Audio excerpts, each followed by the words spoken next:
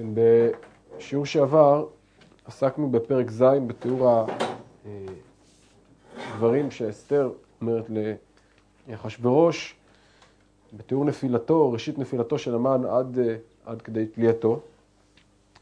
ואמרנו שהתחושה בסוף פרק ז' היא שיש לנו כאן סיום של הגזירה, סיום של הסכנה. ויפלו את המן על העץ אשר הכין למרדכי וחמת המלך שכחה. הכל נרגע, כן, הכעס נרגע, המן נתלה, הכל כביכול בא על מקומו בשלום. פרק ח' כמובן מציג לנו את התמונה ההפוכה או מנפץ את האשליה הזאת ועוסק בבעיה העיקרית שנשארת גם אחרי מות המן. ואנחנו ננסה לברר היום עד כמה או כיצד התמודדו מרדכי ואסתר עם הבעיה שנותרה, כפי שנראה בעיקרו של הפרק, זה הנושא. פרק ח' פותח בשני פסוקים שהם במידה מסוימת השלמה של פרק ז', נקרא את שני הפסוקים האלה. ביום ההוא נתן המלך חשובה לאסתר המלכה את בית המן צורר היהודים, ומרדכי בא לפני המלך כי הגידה אסתר מהו לה. ויסר המלך את טבעתו אשר העביר מהמן ויתנה למרדכי ותשם אסתר את מרדכי על בית המן. הפסוקים האלה בכמה מובנים הם השלמה לפרק הקודם או לתיאור של האירועים האחרונים, אבל כפי שנראה הם גם הקדמה לקראת האירוע הבא שיהיה בהמשך הפרק. ראשית, ביום ההוא, כמובן באותו יום שבו נתלה המן, באותו יום שבו מתחוללת כל הדרמה הזאת, עושה המלך, בעצם עיקרו של התיאור כאן שני דברים שעושה חשובה. הדבר הראשון שעושה חשובה, נותן לאסתר המלכה את בית המן, והדבר השני שהוא עושה זה העברת הטבעת שלו למרדכי. וצריך לשאול מה המשמעות כל התיאור שיש לנו כאן בפסוקים האלה, במה הוא משלים את האירועים שראינו בפרק הקודם. אז נתחיל מהאירוע הראשון, מה המשמעותה של נתינת בית המן לאסתר? מה דעתכם? למה צריך לתת את בית המן לאסתר? מה המשמעות, אם יש משמעות למעשה הזה, מעבר להשאיר אותם? נכסים, זה כבוד. אז אפשר להגיד, כן, מורד במלכות, אז נכסיו למלך, ויש לנו כאן תופעה כזו, יש לנו מורד במלכות, אז נכסיו למלך, אבל הוא לא מסתפק בזה שהוא משאיר את זה אצלו, אלא הוא מעביר את זה אל אסתר המלכה כנציגתם של היהודים. כנראה בית המן צורר היהודים עובר לאסתר נציגת היהודים. ויש כאן גם ניצחון. עכשיו, איפה נזכר בית המן? אם ננסה לשאול או לברר איפה נזכר בית המן במקום הקודם שראינו אותו, במקום העיקרי שבו הוא נזכר. כל פעם שהוא הגיע לבית. קודם כל הוא הגיע לביתו, נכון? והמן נדחף אל ביתו והוא מתייעץ עם אוהבה וזרש אשתו. אבל הביטוי הזה, בית המן, פגשנו אותו ממש לא מזמן. למעשה לפני פסוקים בודדים. אומר חרבונה בסוף הפרק הקודם, אומר חרבונה, אחד מן הסריסים לפני המלך, גם מן העץ אשר עשה המן למרדכי אשר דיבר טוב על המלך, עומד בבית המן, גבוה 50 אמה. ואומר המלך, תלו עליו. אז תלו עליו פירושו על העץ. כלומר, העץ שהכין המן למרדכי הופך להיות העץ שעליו נתלה המן עצמו. זה היפוך אחד. עכשיו ההיפוך ממשיך גם בפסוק שלנו. בית המן ניתן לאסתר, אבל זה לא סתם בית המן ניתן לאסתר, אלא מה קורה כאן בפועל? או נשאל אחרת. לאן הבית, או מה קורה כאשר הבית הוא הופך להיות הבית של אסתר, או הוא ניתן לאסתר?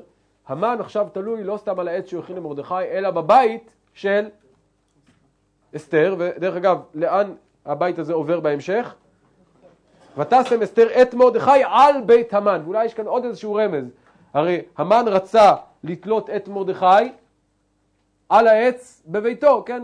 שהוא יצא החוצה, יראה את הבית, יראה את העץ, יראה את מרדכי תלוי, יעשה לו אולי טוב על הלב.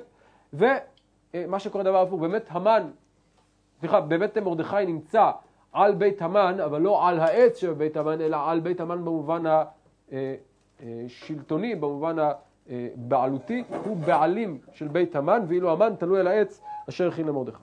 יש לנו כאן המשך של העיקרון הזה שאנחנו מוצאים אותו הרבה פעמים בפרק הקודם ונראה גם בפרק הקרוב, העיקרון של ונהפוך הוא, כן, ההיפוך כאן מתחדד, לא רק העץ אלא גם הבית. אז זו נקודה אחת.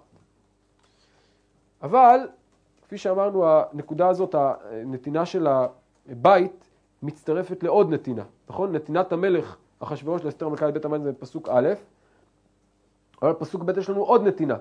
ויעש המלך את טבעתו אשר העביר מהמן ויתנה למרדכי. אז המלך נותן לאסתר את בית המן מצד אחד, ונותן למרדכי את הטבעת של המן. כלומר, יש לנו כאן שני דברים שעוברים מהמן למרדכי ולאסתר, גם הבית וגם העץ. אז הבית הבנו את המשמעות, אבל אני חושב שהדבר המרכזי כאן הוא כמובן התיאור של הטבעת. ויעש המלך את טבעתו אשר העביר מהמן ויתנה למרדכי. צריך להגיד כאן עוד משהו, מה קורה בין לבין, בין שתי הנתינות הללו, ומרדכי בא לפני המלך כי הגידה אסתר מהאולה. כלומר, בשלב הראשון נותן המלך לאסתר המלכה.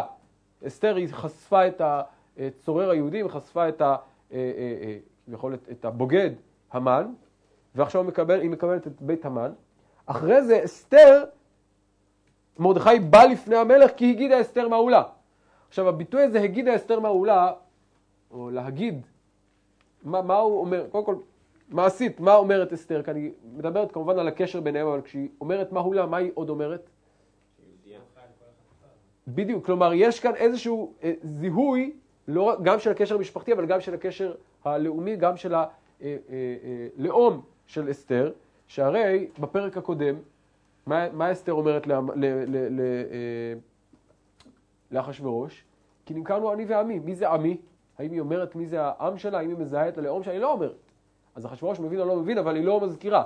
כאן היא אומרת באופן מפורש שהגידה אסתר מהאולה, היא בעצם חושפת את הזהות שלה, שכמובן הדבר הזה מזכיר לנו, או מחזיר אותנו לתחילת המגילה. מה נאמר בתחילת המגילה? אין אסתר מגדת, כי מרדכי ציווה עליה שלא תגיד, ועכשיו אסתר מגידה מהאולה. בעצם אסתר ומרדכי כאן נחשפים, גם הקשר ביניהם נחשף, וגם הזהות הלאומית של אסתר ושל מרדכי נחשפים כאן לפני כולם.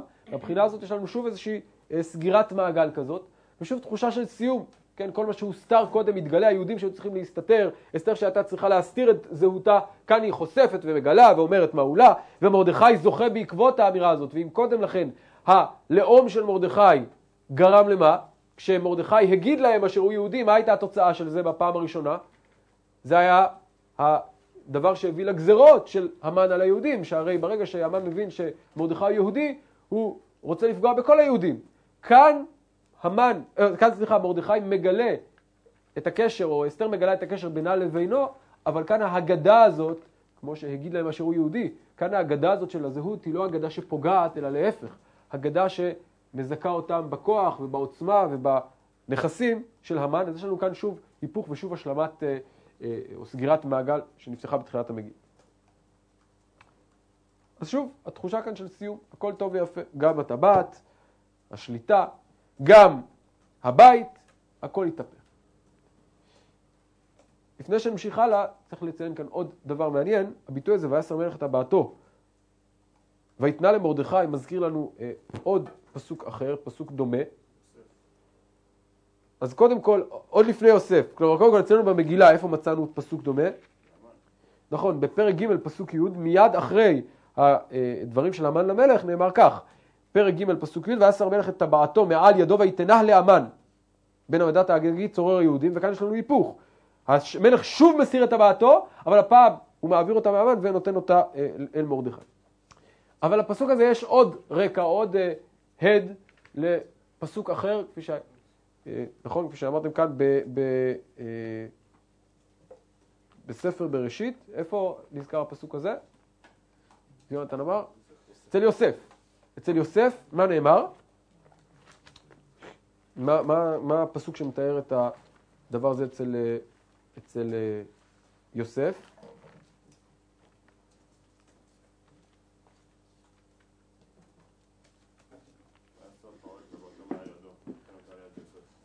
ומה המשמעות של המעשה הזה בהמשך? תמשיך הלאה. כלומר, נתינת הטבעת בשני המקרים האלה, קודם כל, כמובן זה ממשיך את ההקבלה שאנחנו ראינו לכל אורך המגילה, שבין סיפור המגילה לסיפור יוסף ואחיו, ויוסף ראינו זה גם מתואר בדמותה של אסתר, גם בדמותו של מרדכי, וכאן מרדכי הופך להיות בבחינת יוסף. אבל מה המשמעות של המעשה הזה? אנחנו רואים שם. הסרת הטבעת היא לא סתם העברה מהמן למרדכי, היא לא סתם היפוך, אלא משמעותה היא בסופו של דבר, הרי הטבעת הזאת היא בעל עוצמה גדולה מאוד. העברת הטבעת פירושה, אתה עכשיו בא לשליטה בממלכה כולה. עוד מעט נראה שזה קצת שונה מהסיפור של פרעה, אבל קודם כל הדמיון כאן הוא ברור, יש כאן העברת שליטה מהמלך, כן, המלך מעביר את השליטה, אני פרעה בלעדיך לא ירים, כלומר, אתה זה ששולט בממלכה, אתה זה שקובע מי ירים, מי יעשה מה. כן. בהקשר של יוסף גם כתוב, אתה תהיה על ביתי, ואנחנו רואים את אותו דבר פה, שאסתר מקבלת את ה... נכון, אז זה אומר יפה, אתה אומר... יפה, יפה. כאן יש לנו את בית המן, אתה אומר, בהמשך מה שיהיה. נכון, הערה יפה. אנחנו עוד נחזור להקבלה הזאת עוד מעט, אבל אני רוצה בכוונה להדגיש את התחושות האלה שמתוארות למקרא הפסוקים האלה, כי התחושות האלה עוד מעט התנפצו, כפי שאמרתי, לנוכח הפסוקים הבאים. כן, אז הכל בסדר, המן מת, השליטה עוברת באופן מוחלט ליהודים, למרדכי, לאסתר, ואז מגיע הפסוק ג' ותוסף אסתר, ותדבר לפני המלך ותיפול לפני רגליו, ותג ותתחנן לו להעביר את רעת המן האגגי ואת מחשבתו אשר חשב על היהודים. חשבנו שהכל נגמר, הכל מאחורינו, אבל מה קורה? ותוסף אסתר. ותוסף אסתר בנוסף למה? למה שהיא ביקשה קודם. כלומר, קודם אני אתן לה בקשה אחת, עכשיו יש לנו עוד בקשה. מה היחס בין הבקשות האלה? למה היא צריכה להוסיף ולבקש? מה ההבדל בין שתי הבקשות? מה היא אומרת כאן שהיא לא אמרה שם? גם שם היא אמרה בפירוש, איש צר ואוהב המן הרע הזה, אבל מה? אבל כבר נזכרה, הגזירה נזכרה כבר שם.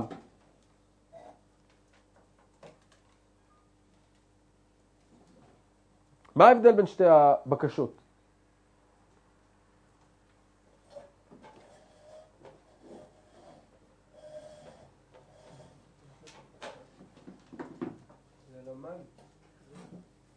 איפה המן? אז היה על המן. פה זה רעת המן. להעביר את רעת המן. שימו לב למילה הזאת להעביר. קודם לכן דיברנו על... כן, עוד מעט נגיע לזה. קודם כל דיברנו, בפרק הקודם דיברנו על הסיפור של המן. דרך אגב, שימו לב שאסתר לא... מה אסתר ביקשה? פרק ז' פסוק ג' תינתן לי נפשי בשאלתי ועמי בבקשתי. מה היא ביקשה? נפשה והמן, נכון? מה נותן לה המלך? הוא לא נותן, הוא לא נותן לה להשלים את הדברים, הוא אומר לה, מי הוא זה ואיזה הוא? כלומר, הוא כל כך כועס, הוא אומר, מי העז לעשות את הדבר הזה? האם הוא עונה לשאלה שלה או לבקשה שלה? לא. הוא אומר לה, מי הוא זה ואיזה הוא? ומה התשובה? איש צר רואה, אז היא עונה לו. איש צר רואה, אז הוא אומר, טוב, אז בואו נהרוג את המן. אבל בעצם, כל זה רק הסיח את דעתנו מהעיקר, שהרי המן, אמנם הוא זה שיזם, הוא האיש צר ואויב, הוא מלאו ליבו לעשות כן, אבל מה קרה, מה נוצר? הגזירה שנוצרה בעקבות דברי המן לא תתבטל, וזאת הבעיה.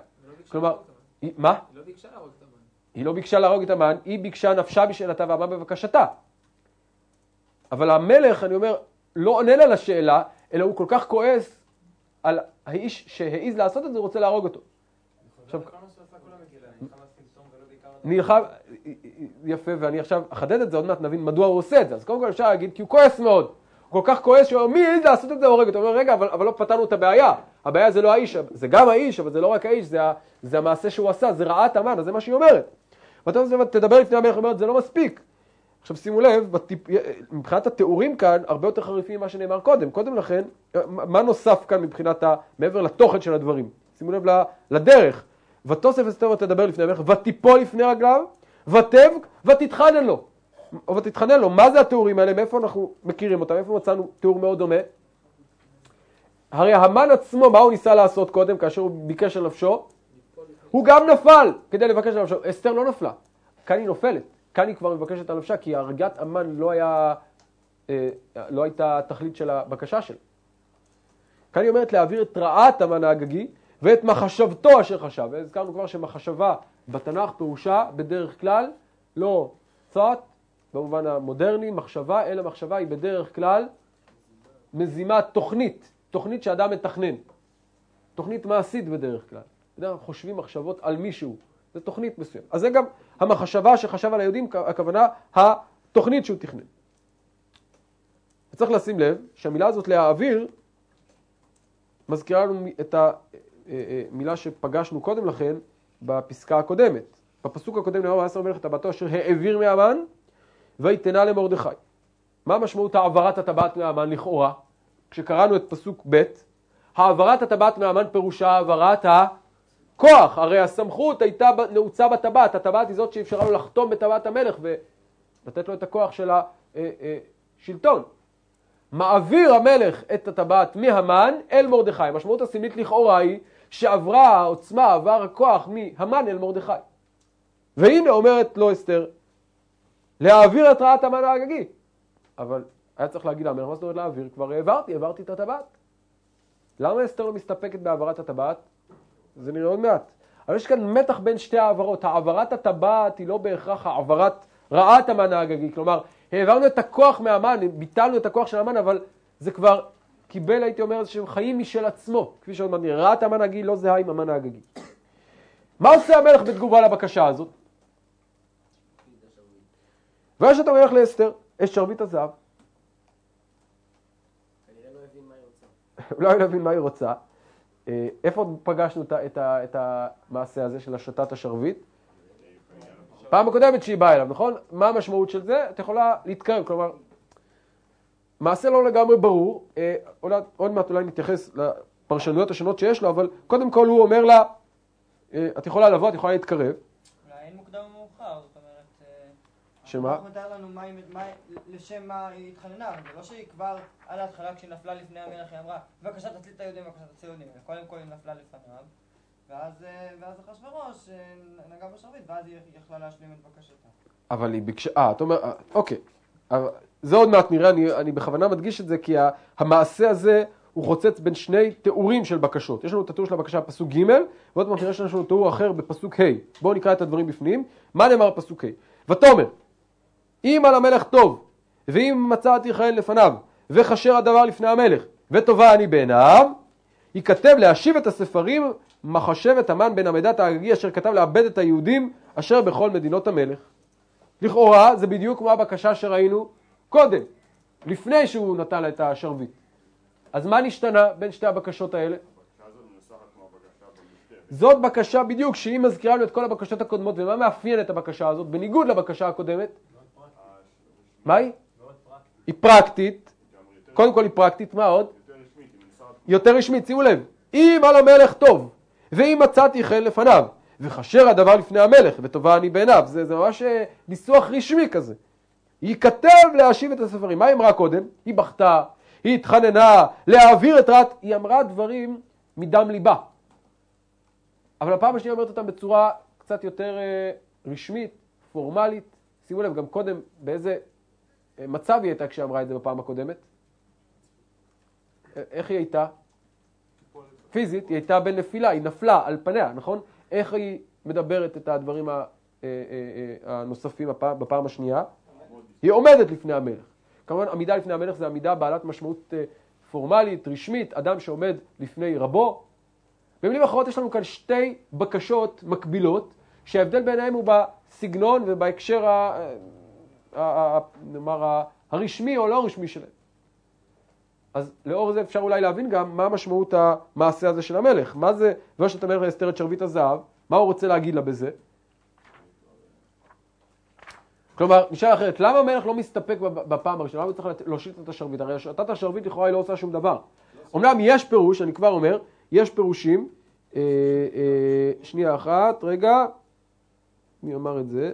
אחד המפרשים ראיתי כן, נגיד, יש כאן איזה פירוש צרפתי שלא יודעים למי הוא שייך, והוא במקראות דעות הכתר, הוא אומר כך, ויש המלך לאסתר את השרביט הזהב, כאדם שנותן מתנה לחברו על ידי שבט שבידו, כלומר, הלך שאלתך. אבל שוב, הפירוש הזה לא כל כך מצליח, לא כל כך עובד, כי לכאורה, אם הוא נתן לה את בקשתה, למה היא צריכה שוב לבקש? התחושה היא שהיא מבקשת בהתחלה בקשה באופן ספונטני, רגשי, מתוך, אמרתי, מדם ליבה, מתוך הכאב הגדול שלה, אבל מה המלך אומר לה על הדבר הזה? יכול הוא פועל בצורה מאוד רשמית. הרי ראינו שהושטת השרביט זה פעולה ממלכתית, פעולה רשמית, שהמלך עושה או לא עושה, תלוי לפי רצונו. הוא מעמיד אותה, ואז היא צריכה לבקש לפניו את הדברים בצורה רשמית. כאילו, התחושה שלי, אולי זה קצת מוגזם, אבל התחושה שלי היא כאן שהמלך הוא שבוי בטקסים. כלומר, הוא לא מבין דברים שהם נאמרים באופן ספונטני מתוך הלב. הוא לא... רגע, אז מה את רוצה? תדברי כמו שמדברים אצלנו בממלכה. מה את רוצה להגיד? אם על המלך טוב, ואז היא צריכה לדבר, לחזור לתבנית השבלונית שאיתה צריך לפנות אל המלך. הוא כל כך שבוי בתוך העולם הזה של טקסים ושל מחוות ושל כל מיני ביטויים כאלה של כבוד, עד כדי כך שהוא לא יכול להבין את מה שאמרת לו בהתחלה, ואז היא צריכה שוב לחזור על הדברים ולהגיד אותם בצורה רשמית. זה גם נתן שלו לייצב את הדברים, היה ערעור מאוד גדול בשלטון, והוא מנסה לייצב את זה על דברים חיצוניים. רשמיים. חזרנו יכול להיות. לחוק וסדר. יכול להיות, אבל אני אומר, הדבר שהוא מאפיין את המלך לכל אורך הפרק, לכל אורך המגילה, אנחנו רואים שהמלך הזה הוא אדם שהמחוות החיצוניות והטקסים זה חלק מהמהות של ממלכתו ושל מלכותו. עכשיו, אפשר לראות את ההבדל הזה גם בלשון, כן? לא רק בסגנון, לא רק בהקשר. להעביר את רעת המן האגגי, זה בפעם הראשונה, בפעם השנייה אומרת, ייכתב להשיב את הספרים מחשבת המן בן עמדת האגגי. למה צריך להגיד המן בן עמדת האגגי? כאילו שם, תגיד שלא המן, אנחנו יודעים מזה, לא, המן בן עמדת האגגי. מה לעשות? ייכתב להשיב את הספרים. כלומר, היא מדברת בצורה הרבה יותר רשמית, פורמלית, מדויקת, משפטית, ולא באופן ספונטני, כי זה לא מדבר אל המלך. אבל כמובן היא לא מסוגלת גם, בסופו של דבר זה רגע מאוד מאוד קשה. והיא כאן, בסופו של התיאור הזה, בסופו של הדברים הללו, היא מתפרצת אולי שוב ואומרת, כי יחכה אוכל וראיתי ברע אשר יצא את עמי. ויחכה אוכל וראיתי באובדן מולדתי. כאן היא שוב מוסיפה את הדברים שאולי לא יכולה לעצור בפנים, את הקושי הגדול הזה, יחכה אוכל וראיתי ברע אשר יצא את עמי. עכשיו נשים לב שוב למשמעות של הדברים כאן. מה הטענה שהיא מוסיפה כאן במשפט הזה, פסוק ו'? איך היא רוצה לשכנע את המלך? שימו לב, יחכה אוכל וראיתי ברע אשר ימצא את עמי. כלומר, היא לא אומרת, היא לא פונה אל הלב הרחום שלו ואומרת לו, תשמע, יש כאן עם שלם שיושמד, אלא מה היא אומרת? מי פגע מזה? אני. אבל היא נמצאת כאן בבעיה. כי הרי כבר קודם היא אמרה, אנחנו זוכרים, בפעם הקודמת היא אמרה, נמכרנו אני ועמי. קודם הטיעון שלה היה טיעון טוב, היא אמרה אני ועמי, אז אם מישהו מנסה לפגוע בשנינו, אז צריך לבטל את הגזירה. אבל מה עשה המלך? הרג את המן. בסדר, אז המן נפטר, אז כביכול אסתר ניצלה. המלך שומר על אסתר.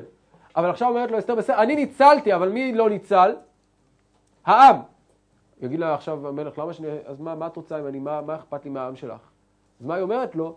יחכה אוכל. אתה רוצה מלכה שתבכה כל היום, ככה בארמון ותהיה עצובה? איך אני אוכל? וראיתי. יחכה אוכל וראיתי באובדן מולדתי. צריך לשים לב כאן לאיזה עולמות אנחנו מדברים, איזה טיעונים מוסריים נשמעים כאן. אין כאן טענה, שוב, כפי שאמרתי, מוסרית עקרונית, אלא טענה רגשית שאומרת לו, הנה, אני אשתך, אני המלכה, ואני מאוד אהיה עצובה על כך שיהרגו את העם שלי. זה המקסימום שיכולה להגיד לחשבוש. אוקיי, לכאורה, אמרנו כאן, מגיעה הבקשה, ואם הבקשה הקודמת של תליית המן, או הפעולה הקודמת של תליית המן הראה, אין שום סיבה שגם הבקשה השנייה לא תקרה. אבל כאן מגיעה הפתעה גדולה. ויאמר המלך אחשוורוש לאסתר המלכה ולמרדכי היהודי, הנה בית המן נתתי לאסתר, ואותו תלו על העץ על אשר שלח ידו ביהודים. מה התשובה? איך הפסוק הזה קשור לבקשה של אסתר? מה? אבל היא לא ביקשה עכשיו, היא ביקשה לבטל את הספרים. מה הוא רוצה עכשיו? הם בית המן, אותו תלו על העץ, שלח ידו ביהודים. התשובה הזאת היא בכלל לא עונה על השאלה. זו התנצלות. תשמעו, אני נתתי לכם את זה ונתתי לכם את זה. נו. וכשמישהו אומר מה נתתי, אנחנו מבינים שעוד מעט הוא יגיד, ואתם כתבו ליהודים כתוב בעיניכם בשם המלך וחיתמו את בת המלך. שוב, מה הוא אומר להם? מה אתם יכולים לעשות? הרי זה חוזר למה שאמרנו קודם. אני נתתי לכם את בית המן, ונתתי לכם גם את הטבעת. אז בית המן מצוין, אותו תלו על הארץ, זה מצוין. יש לכם עכשיו את הטבעת, אז מה אתם רוצים? לכאורה הכל טוב ויפה. אבל כאן מגיעה חתימה, שהיא כמובן הוא דוחה אותה לסוף, להגיד מה אי אפשר. כי כתב אשר נכתב בשם המלך ונחתום בטבעת המלך, אין להשיב. כלומר, התשובה האמיתית היא, מה? לא. כלומר, היא ביקשה להשיב את הספרים, היא כתב להשיב את הספרים מחשבת המן במלמדת האגגי אשר כתב, מה אומר לה המלך? בעצם הוא אומר לה, אי אפשר. כל ההקדמות האלה זה מעין, הייתי אומר, הסוואות או תירוצים כדי להקדים, אני עשיתי את זה, ועשיתי את זה, ונתתי את זה, ותעשו את זה, אבל את מה שביקשנו, לא, את זה אי אפשר. לא אפשר להיות צווים שיבטלו את הצווים הקודמים. או, עכשיו נשאלת השאלה, האם זה רק הקדמות, זה רק תירוצים, אז למה הוא אומר את זה? סתם כדי להגיד להם שהוא עשה משהו, או שיש כאן עוד משהו? הוא לכאורה אומר להם משהו. הוא אומר להם, אתם כתבו ילדים כתוב בעיניכם, בשם המלך, וחיתמו בטבעת המלך. איך זה בדיוק פתרון? לא לגמרי ברור. הוא אומר, תכתבו מה שאתם רוצים, אבל להחזיר אני לא יכול. עכשיו, איך זה פתרון? לא לגמרי ברור, לא נאמר כאן בפירוש, עוד מעט ננסה להבין, אבל אני רוצה להדגיש קודם כל את הנקודה הזאת של כתב שנכתב בשם המלך ונחתום בטבעת המלך, אין להשיב. מה המשמעות של האמירה הזאת? זאת אמירה, אני חושב שהיא מאוד, מאוד חריפה במגילה, והיא שום מאירה לנו את אופייה של הממלכה הזאת, ממלכת פרס ומדי, באור נלעג וכמובן גם, נאמר, מזעזע. יש לנו כאן תיאור של מלך שהוא כביכול, אמרנו אצלו, הטקסים מאוד חשובים, העוצמה והשלטון והכבוד, הכל טוב ויפה. אבל מה מסתבר בסופו של דבר? המלך הזה יש לו עוצמה גדולה מאוד, אבל העוצמה הזאת גלומה בסופו של דבר באיזושהי טבעת, שהיא סמל השלטון. אז הכל טוב ויפה, יש לו כוח. הטבעת זה המכתב, זה שם המלך. הרי כתב שנכתב בשם המלך נחתום בטבעת המלך. מהי טבעת המלך? צריך לחזור ולשאול מהי בכלל טבעת, מה התפקיד של טבעת בימי קדם. יודעים שטבעת בימי קדם, מה היה התפקיד שלה? מהי סמלה? את האדם, זה הסימן הזיהוי של האדם. איפה אנחנו מוצאים את זה? חותמות בדרך כלל, בימי קדם, חותמות היו החותמות עם השם, כל אדם היה חותם שלו. יפה מאוד, נכון? אצל יהודה, כאשר היא רוצה סימן זיהוי, מה תעודת הזהות שהייתה פעם? חותמך, פתילך ומתך, נכון? אז החותם הוא סימן הזיהוי של האדם, הוא תעודת הזהות שלו. וכמובן, כאשר הוא חותם עם הטבעת על המגילה או על הכתב, אז זה אומר שזה מצד המלך. עכשיו זה באופן עקרוני, התפקיד של הטבעת אמרנו היא לייצג את המלך. היא כביכול סימן ההיכר של המלך. אבל מי שולט? לכאורה המלך. הטבעת רק מסמלת את המלך, רק מייצגת את המלך. מה קורה אצלנו במגילה? היוצרות מתהפכים. הטבעת שאמורה להיות הייצוג הטכני, החיצוני של המלך, הופך להיות המהות. כתב שנכתב בשם המלך, אין להשיב. מה פירוש אין להשיב? הרי אתה רוצה להשיב. אתה לא מעוניין במה שנכתב. הדבר נכתב בשמך, אבל אתה לא מעוניין בזה. מה קורה כאן? המעטפת שהמלך מקיף את עצמו בה, הגינונים, הסמלים של השלטון הופכים להיות יותר חזקים מהמהות. וזה מה שקורה כאן. גם אם זה דבר שהוא טעות, גם אם זה דבר שהמלך מתחרט עליו, הוא לא מסכים, הוא המלך, יסוד השלטון במדינה, לא מעוניין בו, זה לא משנה, כי הטבעת אומרת אחרת. שוב, התחליף הופך להיות המהות, הופך להיות העיקר. הסמל, הקליפה החיצונית הופך להיות חזות הכל. וזה שוב אחד מהביטויים הנלעגים של מלכות חשובה במגילה. אבל העובדה שאנחנו לא נחזור בדיבור שלו, זה לא משהו שייחודי רק לפה. אתה צודק. שאדוני ניגש ומבקש דווקא הבטחה מיד משלמה. כי מלך ברגע שהבטיח משהו לא יכול לחזור בו. זה לא משהו שייחודי רק לפה. אתה צודק, ולמרות זאת אני אומר, במגילה שלנו, ועוד מעט נראה שזה מופיע בעוד מקום. מקום מאוד מאוד דומה, עוד מעט נראה בספר דניאל. אבל אני אומר עדיין שבמגילת אסתר זה מגחיך את המלך, ואני רוצה להוסיף עוד משהו. איפה עוד מצאנו תופעה מאוד דומה במגילת אסתר? כבר ראינו אותה בעבר. נכון, גם שם יש לנו את אותו סיפור. המלך עשה משהו, יום לאחר מכן הוא עשה את זה כשהוא היה שיקור, כשהוא היה לא מודע לעצמו. יום אחרי זה הוא מתחרט, כן, האישה הקרובה אליו, הוא החליט להעביר אותה. והנה יום אחרי זה הוא מתחרט, והוא לא יכול. אז אני אומר, גם אם באופן עקרוני יש בזה היגיון, האופן שבו זה מוצא כאן זה אופן נלעג, כי המלך עושה שטויות, אבל צריך להגיד יותר מזה. הוא נותן זה לא שהוא החליט, הרי מי בעצם החליט את ההחלטות האלה? מי החליט את ההחלטה על מחשבת, על העברת ושתי? ממוכן. מי החליט את ההחלטה על הריגת היהודים? המן. הוא מעביר לו את הטבעת והופך להיות שהוא השבוי של הטבעת שלו. אני מסכים שיש לזה יסוד ריאלי ויסוד שהוא סביר אולי, אבל באופן שבו זה מתממש במגילה, כחלק כל התיאור הזה של הממלכה, הוא הופך להיות מלעג ומגוחך. עכשיו, נמשיך הלאה.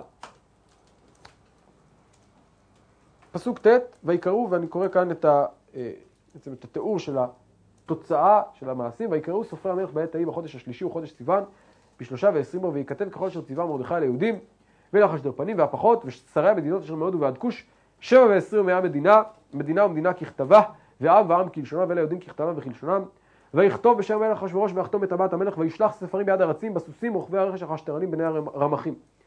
אשר נתן המלך היהודים אשר בכל עיר ועיר להיקהל ולעמוד על נפשם להשמיד ולהרוג ולאבד את כל חיל עם ומדינה הצרים אותם טף ונשים ושללם לבוז. ביום אחד בכל מדינות המלך אחשוורוש ב13 לחודש 12 הוא חודש אדר, פתשגן הכתב להינתן דת בכל מדינה ומדינה גלוי לכל העמים, ולהיות היהודים עתידים ליום הזה להינקם מאויביהם. הרצים רוכבי הרכש החשטרנים יצאו מבועלים ודחופים מדבר המלך, והדת ניתנה בשושן הבירה. אז זה התיאור של האיגרות השניות, האיגרות ששולח מרדכי. האיגרות האלה אמורות להתמודד עם הבעיה. הפסוק של ככתב אשר נכתב בשם המלך, הפשט שלו זה... שמה? זה פשוט אומר, חיתמו, למה חיתמו בטבעת המלך? ככתב אשר נכתב בשם המלך, אין להשיב, אז לכן תעשו את זה, לכן יש לזה חשיבות. אתה אומר זה ביחד למה שהם כותבים. כן. אז למה הוא לא, אבל צריך לזכור, המילה הזאת אין להשיב, מאיפה הגיע הביטוי הזה אין להשיב? כתב שאין להשיב. הרי זו הייתה בקשתה של אסתר. היא כתב להשיב את הספרים, מחשבת המן, אשר כתב לבטל ליהודים. כנגד השאלה הזאת הוא היה צריך להגיד לה, אני אשיב את הספרים, אבל מה הוא אומר לה? כתב אשר נכתב, אין להשיב. אז יותר סביר שהוא חוזר כאן, כך כל המפרשים, דרך אגב מפרשים, שהוא חוזר כאן לבקשת אסתר.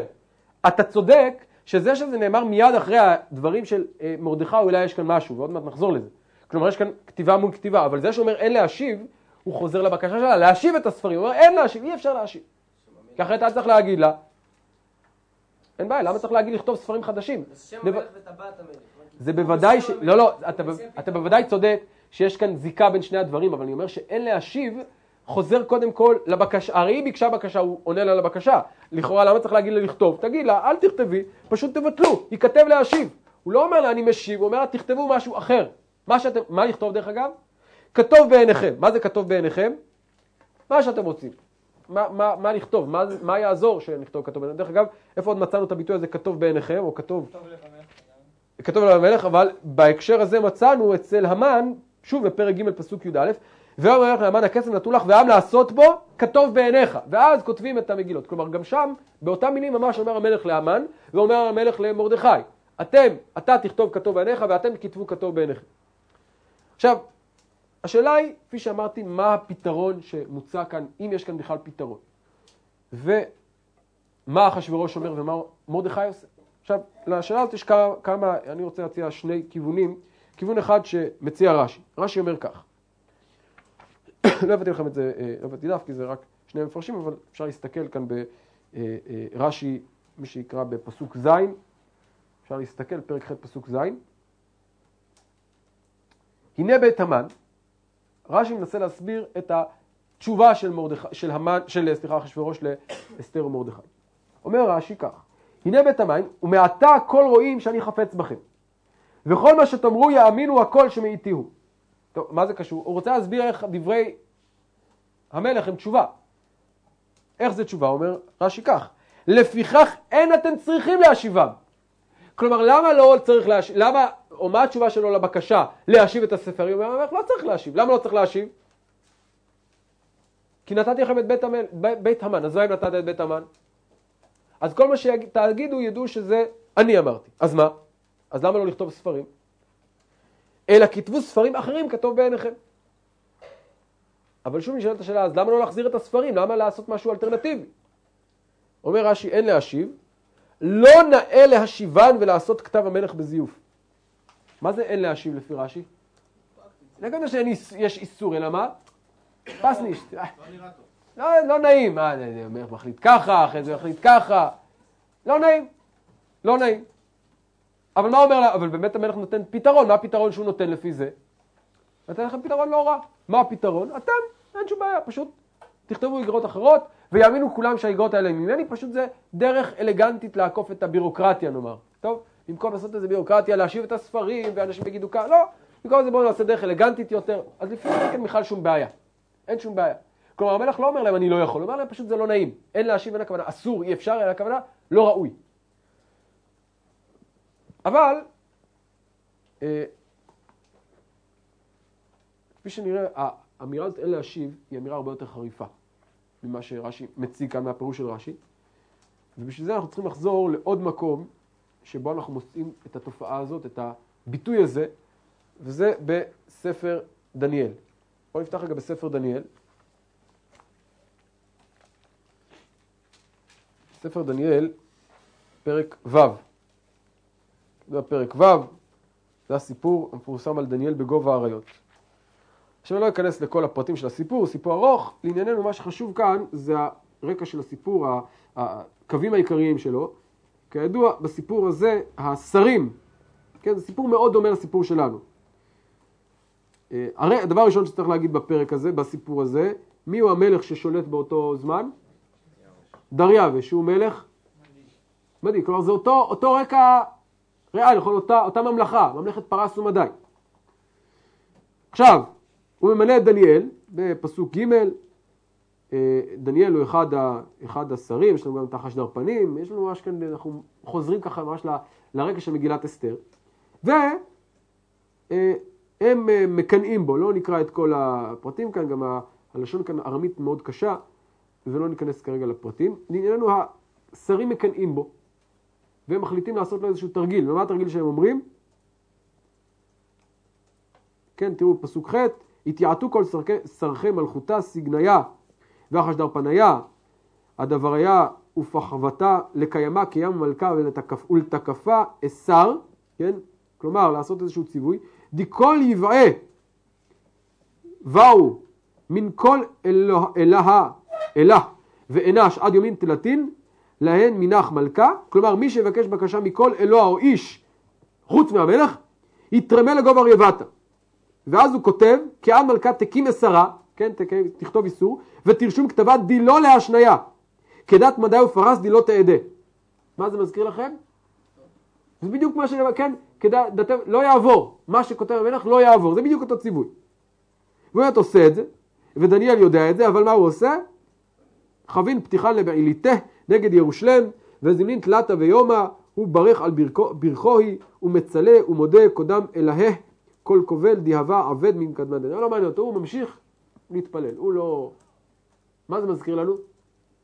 אז זה ממש בדיוק אותו סיפור, נכון? זה ממש מרדכי, יש לנו את השרים, מאבק בין השרים.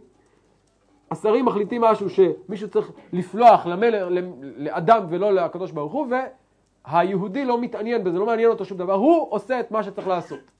הוא ממשיך להתפלל. מה התוצאה כמובן? האנשים האלה מלשינים למלך, נראה פסוק ג' בדין קריבו ואמרים קודם המלכה, על אסתר מלכה לא אסתר רשמת דכל אנש דיבעה מן כל אלה ואנש עד יומין תלתין להן מנח מלכה יתרמה לגובה רבתה, ענה מלכה ואמר יציבה מילתא כדת מדי ופרס דילות תעדה, נכון? ואז אומרים לו, בדין עונה ואמרים קודם מלכה די דניאל די בני גלותה די יהוד לא שם הלך מלכה, כן, זה ממש כמו בסלנג העברי המודרני, לא שם הלך מלכה תאם ועל אסתר די רשמת, כלומר הוא לא משגיח באיסור שלך והוא לא מקיים אותו, וזמין תלתה ביום הבאה בעותה. זה בדיוק מה שאומרים, מה שאומר המן למלך. הנה יש לך דתי פרס ומדי, אתה כתבת איזשהו חוק, והנה יש יהודי שעובר על החוק. מה צריך לעשות לו?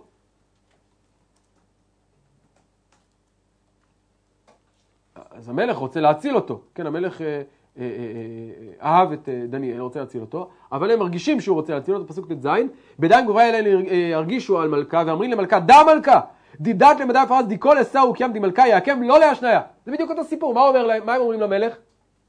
אני יודעים שאתה רוצה להציל אותו, יש לך איזשהם סנטימנטים כלפיו, אבל אין לך ברירה. אתה מחויב לדתי פרס ומדי, גם אם אתה רוצה להציל אותו, אתה לא יכול. אין לו ברירה. עכשיו, זה בדיוק מקביל לסיפור שלנו, נכון? גם כאן המלך רוצה להציל, הרי אסתר, המלכה, הוא רוצה להציל אותה, רוצה להציל את עמה, אבל הוא אומר, אין ברירה. אי אפשר, לא יעבור. מה אומר המלך? ועדיין מלכה אמר, והייתיהו לדניאל ורמו לגובה דירבתה. ואז ענה מלכה ואמר לדניאל, אלא אך דיאן פלח לה בתדירה או יש זה מנח. אין לו מה להגיד את זה. טוב, הקדוש ברוך הוא, שאתה מתפלל, הוא יציל אותך. מה קורה בפועל? שם את האבן על הגובה האריות, וחתמה מלכה בהזקתה ובהזקת רב רבנוי, כן, הטבעת של המלך, חותמת את הזה, שלא אפשר להוציא את דניאל. נדלג קדימה, כמובן דניאל ניצל שם, ואז כתוב, פסוק כ"א, אנחנו מקרבה, כן, באמצע הלילה, צריך לקרוא את זה, בכל זאת צריך לקרוא את זה, פסוק כ', פסוק י"ט. עדיין אזל מלכה ליכלה ובת טבת. כל לכם מאיפשהו? מאיפה? נכון. אז אנחנו מכירים את דניאל מהגמרא בפסחים. נכון? בת טבת, ישן, רעב, ודחבן לא ענל קדמו, ושינתן נדת אלוהי. מה קורה לו? בלילה ההוא נדדה שנת המלך. קם באמצע הלילה, בניין מלכה בשפר פרה, יקום בנגה ובתבעלה לגובה דירבתה עזה. הולך לאן? לגובה אריות. וכמקרבה לגובה דניאל בכל עציב זעיק. ענה מלכה ואמר לדניאל, דניאל, עבד אלך, חייל אלך, דיאנט פלח וכו' וכו' וכו'. ואז אומר לו דניאל, מלכה להלמין חיי. ואז הוא אומר לו, יש מלאך שהציל אותי והכל בסדר, ולא האריות, סגר את פה האריות ולא פגעו בי. טוב, מצוין. ואז בסופו של דבר לוקחים, מוצאים את דניאל, וזורקים את השרים אל גובה האריות, שזה כמובן, מה זה מזכיר לנו? זה בדיוק המן, העץ שהכין למרדכי, הם הכינו את גובה האריות לדניאל, זורקים עכשיו אותם לגובה האריות, והם כמובן הם מתים שם בעוד שדניאל ניצל. זה ממש אותו סיפור, אפשר לדבר הרבה על ההקבלות האלה, וכבר כמובן עמדו עליהם, אפשר להרחיב ולפתח את זה הרבה. אני רוצה רגע, מעבר לכל ההקבלות היפות שיש כאן, והרבה משמעות שיש להקבלות האלה, אני רוצה לגעת בנקודה אחת, שהיא רלוונטית לענייננו. מה הרי הדבר הכי דרמטי בסיפור הזה? ומה הסיפור הטרגי כאן? שהמלך רוצה להציל את דניאל, הוא אוהב אותו, אבל מה לעשות? מה אומרים לו השרים? אתה גזרת גזירה ואתה לא יכול לבטל את הגזירה שלך. אז הוא בוכה באמצע הלילה, הוא קם ואומר, דניאל, דניאל. אבל הוא כבול בדברים שהוא קבע. כלומר, כל הסיפור כאן הוא סיפור על הבעיה של המלך, זה בדיוק המתח שבין הרצון האישי שלו, הקשר האישי שלו לדניאל, לבין הציווי שהוא קבע בעצמו שהוא לא יכול לבטל. הרקע הזה אני רוצה לחזור לסיפור שלנו, כשאנחנו קוראים את המשפט הזה, כדת, פרס ומדע, כי כתב שנכתב בשם המלך, אין להשיב, אני חושב שצריך לקרוא את זה באופן חזק, לא אין להשיב במובן הרך, לא ראוי להשיב, אלא באופן אי אפשר. וזה כל הסיפור כאן. אי אפשר, ואני גם אם אני רוצה, וגם אם אני אוהב את המלכה, וגם אם אני רוצה להציל את הילדים, זה לא יעזור לי, כי אני כבר לא רלוונטי. הטבעת כבר גברה עליי. הכתב שנכתב הוא כבר חזק ממני. בדיוק מה שקרה אצל דניאל. עכשיו כמובן, כל הסיפור של דניאל הוא שהמלך לא יכול להציל אותו, ואז מה צריך לעשות? יש נס. אז מה הנס אצלנו? למה אצלנו אין נס? זה אולי ההבדל העיקרי בין שני הסיפורים. ששם יש נס. מהו הנס? שבאמצע הלילה באים המלאכים וסוגרים את פי האריה. אבל במגילת אסתר מה הנס? אין נס. למה אין נס? כי אנחנו במגילת אסתר, נכון? במגילת אסתר אין ניסים. אז מה הפתרון במגילת אסתר? אז קודם כל אני רוצה להדגיש שיש כאן בעיה. זה לא שזה חלק והכל טוב, ויש כאן רק איזה פתרון אלגנטי שלא יהיה כאן, לא יודע, שזה לא ייראה רע. אלא יש כאן בעיה אמיתית, אין להשיב. אז מה הפתרון? כן. למה זה דבר כזה שלילי שאין להשיב? בשבילנו זה שלילי כי בסיטואציה שנקלענו אליה, אז יצא לנו גרוע, אבל באופן כללי החוק הזה, זה לא נשמע לי כזה כה גרוע, כאילו... החוק, אמרתי, החוק הזה בעצמו, אפשר להבין אותו. אני חושב שאנחנו רואים, כמו כל דבר כאן במגילה, שיש לו בסיס, תראו, באופן כללי המגילה הזאת, מה שמאפיין אותה, היא מתארת לנו דברים שהם ריאליים, אבל היא מקצינה אותם, היא הופכת אותם למגוחכים. גם הנושא הזה של משתה, כשהמלך זה נחמד מאוד, גם הכבוד, הכל נחמד מאוד, אבל ברגע שזה הופך להיות מוקצן, כן, אתה יודע מה, בוא ננסח את זה כך, המלך מסיר את טבעתו ונותן אותה למישהו אחר. מה זה אומר? לא כתוב שהוא כותב, הוא מסיר את טבעתו ונותנה לאמן, מסיר את טבעתו ונותנה למרדכי. מה המשמעות של זה? הוא כאילו מוותר על מה?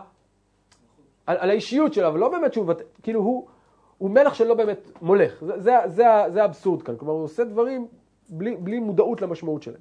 אבל אני רוצה רגע להתקדם, לנסות להגיע לפתרון. יש כמה פתרונות לבעיה הזאת. ובסופו של דבר צריך לשאול את עצמנו כיצד האגרות השניות הללו פותרות את הבעיה. אז יש פתרון אחד שאומר, טוב, נעזוב רגע, אני רוצה רגע לגבי הפתרון הרלוונטי שלנו. אני רוצה לקרוא ביחד איתכם את אבן עזרא. אבן עזרא מציע כאן פתרון ממש מאוד מאוד מפתיע ומעניין, ונקרא אותו ביחד ופתרנו עוד בעיה שאני רוצה להציג כאן, לפני שנפתור את הבעיה הראשונה. האגרות האלה של מרדכי, שוב אמרתי, כרגע נתעלם מהתפקיד שלהם, הם יוצרות בעיה קשה נוספת במגילה, לא בעיה פרשנית, כי אם בעיה מוסרית. כן? כשאנחנו קוראים את האגרות של מרדכי, יש תחושה מאוד לא נוחה. מה כותב מרדכי? אשר נתן המלך היהודים וכו', להשמיד, להרוג ולאבד את כל חיל עם ומדינה הצרים אותם טף ונשים ושללם לבוז. יותר מזה, שאנחנו ממשיכים הלאה נראה, ויקעו היהודים, אני מדייק לפרק ט', ויקעו היהודים בכל אויביהם מכת חרב והרג ואובדן, ויעשו בשונאיהם כרצונם, ושונאיהם בירה ראו ועבד 500 איש. יש כאן תחושה לא נעימה. עכשיו, התחושה הלא נעימה הזאת, אני כבר אומר כאן, היא הולידה הרבה פרשנויות מאוד בעייתיות על מגילת אסתר. דיברנו על זה שמגילת אסתר היא מגילה של גלות. דיברנו על זה שבמגילת אסתר מופיע האנטישמי הראשון בהיסטוריה, שהוא המן, ממש הטיפוס של האנטישמי, שהיהודים הם כאלה וכאלה וצריך להשמיד את היהודים, לא בגלל ויכוח לאומי, אלא איזה משהו בתרבות היהודית, משהו באופי היהודי. כן, זה ממש טענה אנטישמית קלאסית, שמתגלגלת אחרי זה בכל מיני וריאציות. המן הוא בבחינת ממש אב טיפוס לאנטישמי הקלאסי. זה מצד אחד. אבל למגילת אסתר יש עוד קשר לאנטישמיות. וכאן אני מדבר על הפרשנות של מגילת אסתר. במהלך הדורות, מגילת אסתר, כמובן נקרא לא רק אצל יהודים, אלא גם אצל אינם יהודים. וכשאנשים שאינם יהודים, ואנשים שהיו גם בעיקר אנטישמים, קראו את המגילה הזאת, זה נתן להם איזושהי, מבחינתם הוכחה, לאופי היהודי הבוגדני, לאופי היהודים המושחת והאכזרי. ותראו מה זה. היהודים היו בסכנת חיים. רצו להרוג. מה הם עושים כשהם מצליחים לנצח? כאילו, הם המסכנים, נכון? מה קורה כשהם מנצחים? מה קורה שפתאום ניתן להם הכוח? הם עושים בדיוק מה שעשו להם. הורגים טף ונשים ושללם לבוז, להשמיד, להרוג ולאבד. והם מבסוטים, הורגים ועוד שמחים על זה ועוד קובעים חגים על זה. רוצים עוד יום. יאללה, עוד, להרוג עוד. זה האופי האמיתי של היהודים. אתם רואים אותם כאן, בגלות. אין להם כוח, אין להם זה. הכל למראית עין. ברגע שיש להם קצת כוח, מה היהודים רוצים לעשות? להרוג את כולם. זה רק מסתירים את זה כלפי חוץ, כאילו חלשים, כאילו אין להם כוח, אבל ברגע שנותנים להם את הכוח, את האפשרות, תראו איזה, זה היהודים בגולה, תראו מה הם עושים. זה האופי של היהודים בכל מקום. עכשיו, הפרשנות הזאת הייתה פרשנות מאוד מאוד רווחת בעולם, הפרשנות הנוצרי והאנטישמי. ועד היום, אתם יכולים לנחש שבגרמניה, שעסקו בה הרבה בפרשנות התנ"ך, הדבר הזה חגג והתפתח, ופרשנים אנטישמיים ככה ממש חגגו על הפרק הזה ועל המגילה הזאת כמוצא שלל הרב. זו הוכחה מבחינתם מוחצת לטענות האנטישמיות. ושוב, זה המשכו של המן. אמרתי, זה ממש גרם להם ככה להמשיך בדרכו של המן. והאמת, דרך אגב, יש אגדה אורבנית שמסתובבת במקומותינו גם על ישעיהו ליבוביץ', שהוא נהג, ככה אומרים, שביום הראשון, בי"ד, הוא היה הולך לירושלים, בט"ו היה הולך לפרזים, כדי לא לחגוג את פורים בגלל זה. אז קודם כל אני רוצה לנפץ את האשליה הזאת. את הסיפור הזה זה לא נכון. אני דיברתי עם הבת שלו לפני כמה זמן, היא אמרה לי שזה שטויות והבלים. הוא חגג את פורים כמו כל יהודי טוב, וקיים את כל המצוות של החג בלי שום זה. זה לא נכון. אבל כנראה זה על מישהו אחר. אבל זה לא עליו, רק שנדע. הסיפור הזה לא נכון. זה סיפור מפורסם שהוא פשוט לא נכון. אבל אני אומר, הבסיס של הסיפור הזה, ממש שיש בעיה מוסרית במגילה, הוא בסיס אמיתי, כלומר צריך באמת להתמודד איתו. וזאת בעיה שאמרתי, לא בעיה פרשנית, אבל היא בעיה מוסרית קשה, שהרי בסופו של דבר מה אנחנו חוגגים כאן? את הימים שבהם, או את הימים שאנחנו מאותו הרג של טף ונשים. זה לא פשוט. ואני באמת אומר שזאת שאלה. אלה שתי הבעיות שאני כרגע מציג כאן במגילה, ואת שתי הבעיות האלה פותר לנו אבן עזרא בפירוש באמת מאוד מאוד מפתיע ומבריק,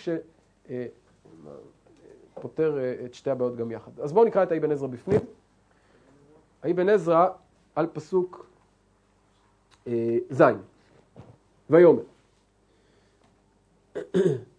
יש לשאול. מה? רגע, שנייה.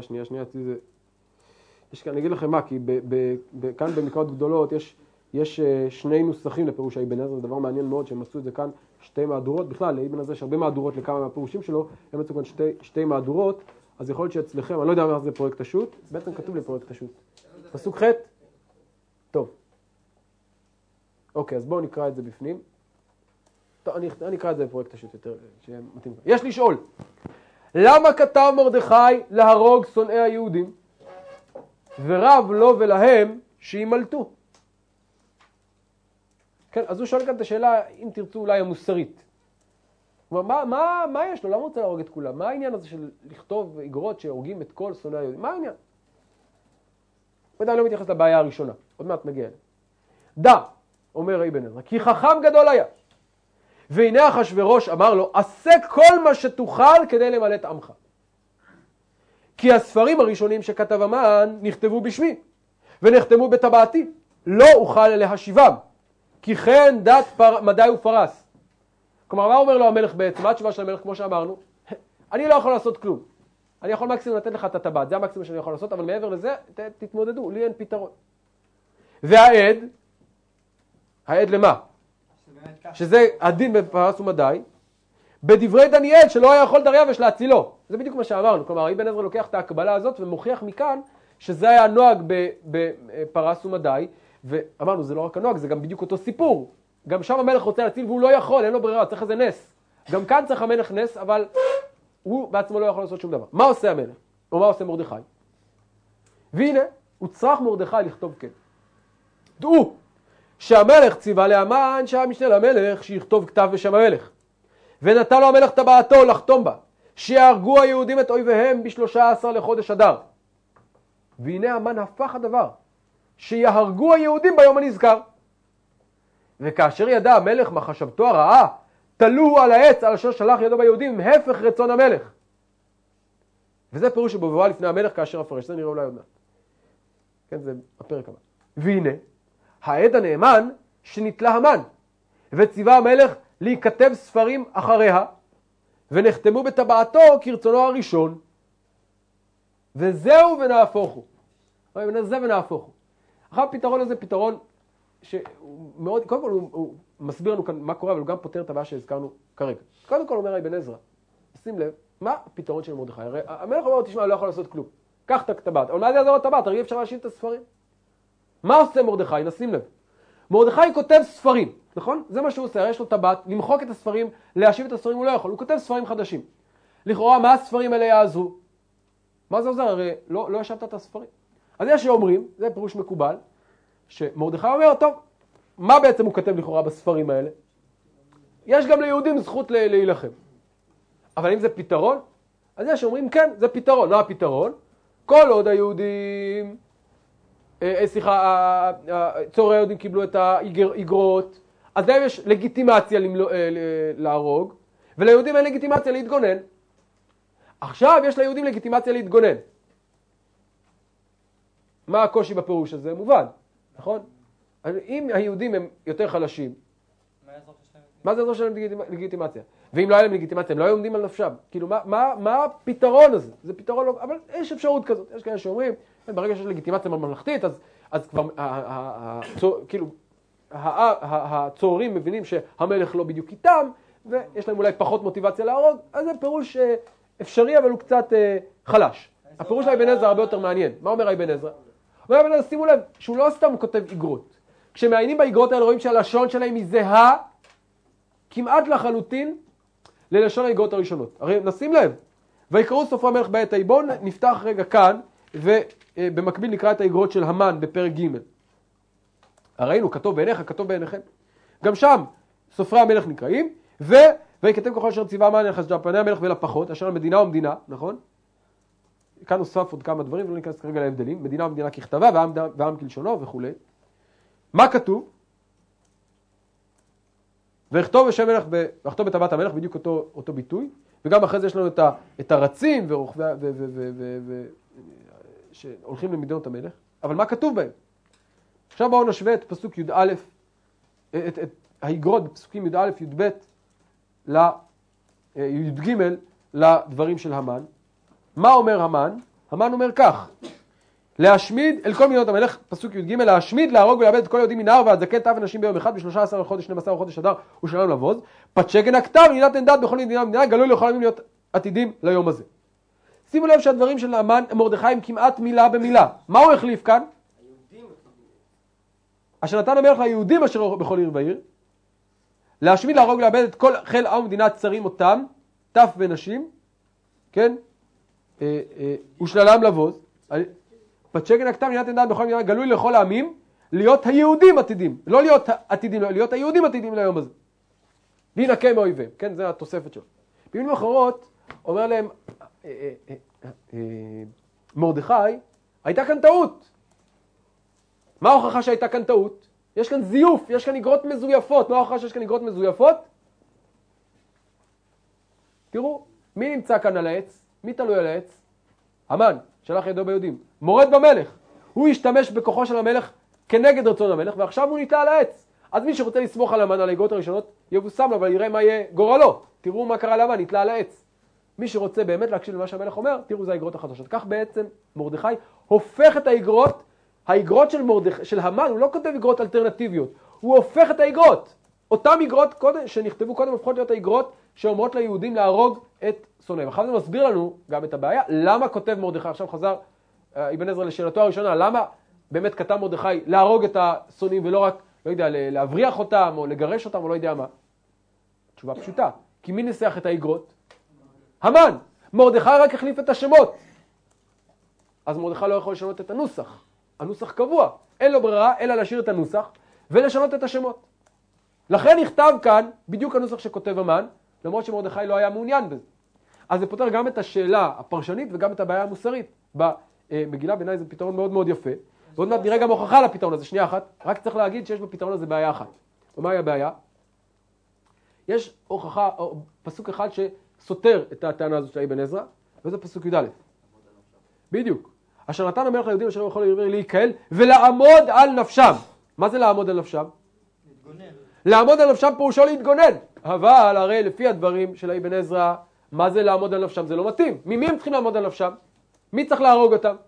הרי לפי אבן עזרא זה לא היה תגובה לאיגרות הראשונות. זה מחליף את האיגרות הראשונות, אז אף אחד לא אמור לפגוע בהם.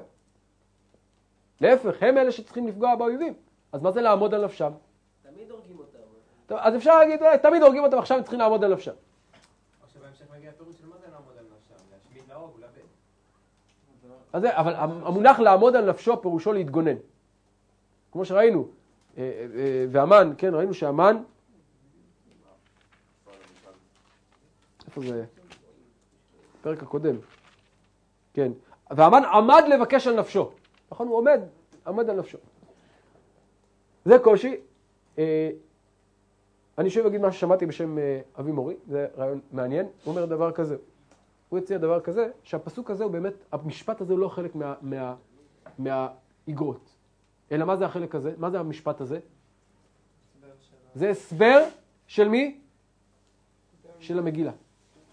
עכשיו, למה צריך את ההסבר הזה? בדיוק בשביל הבעיה שהזכרנו קודם.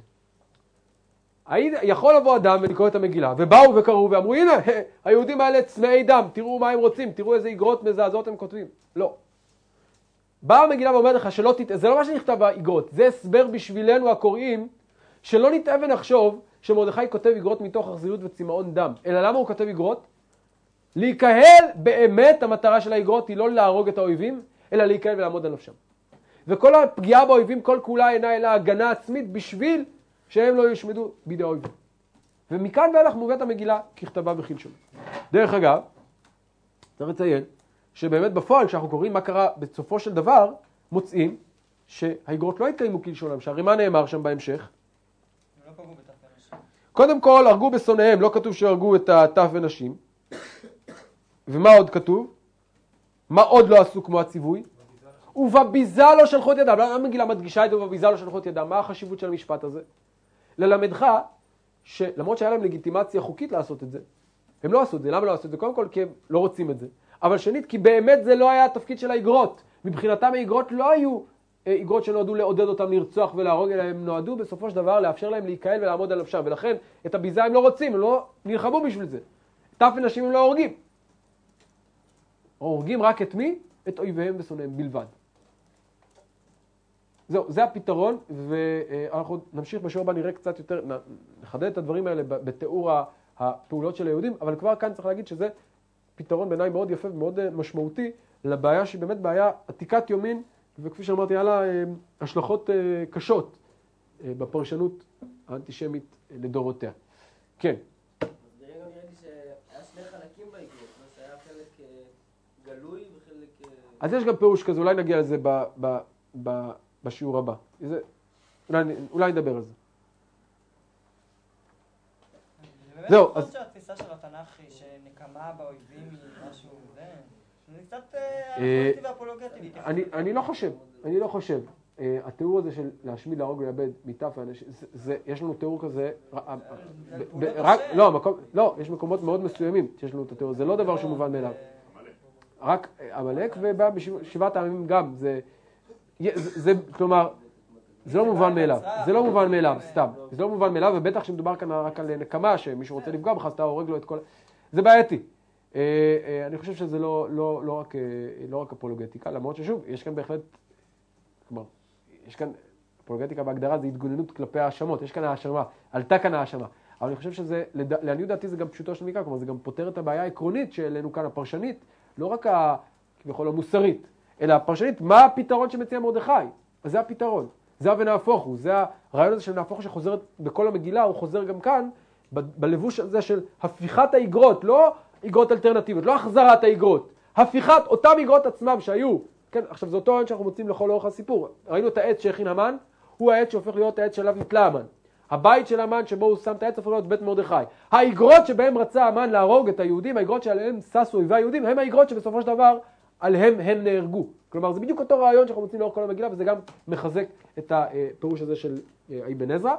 וכפי שאמרתי, זה ונהפוך הוא של המגילה, שהוא לא באופן ניסי מובהק כמו בדניאל, אלא בדרך יותר טבעית, יותר נסתרת, אבל התוצאה היא אותה תוצאה.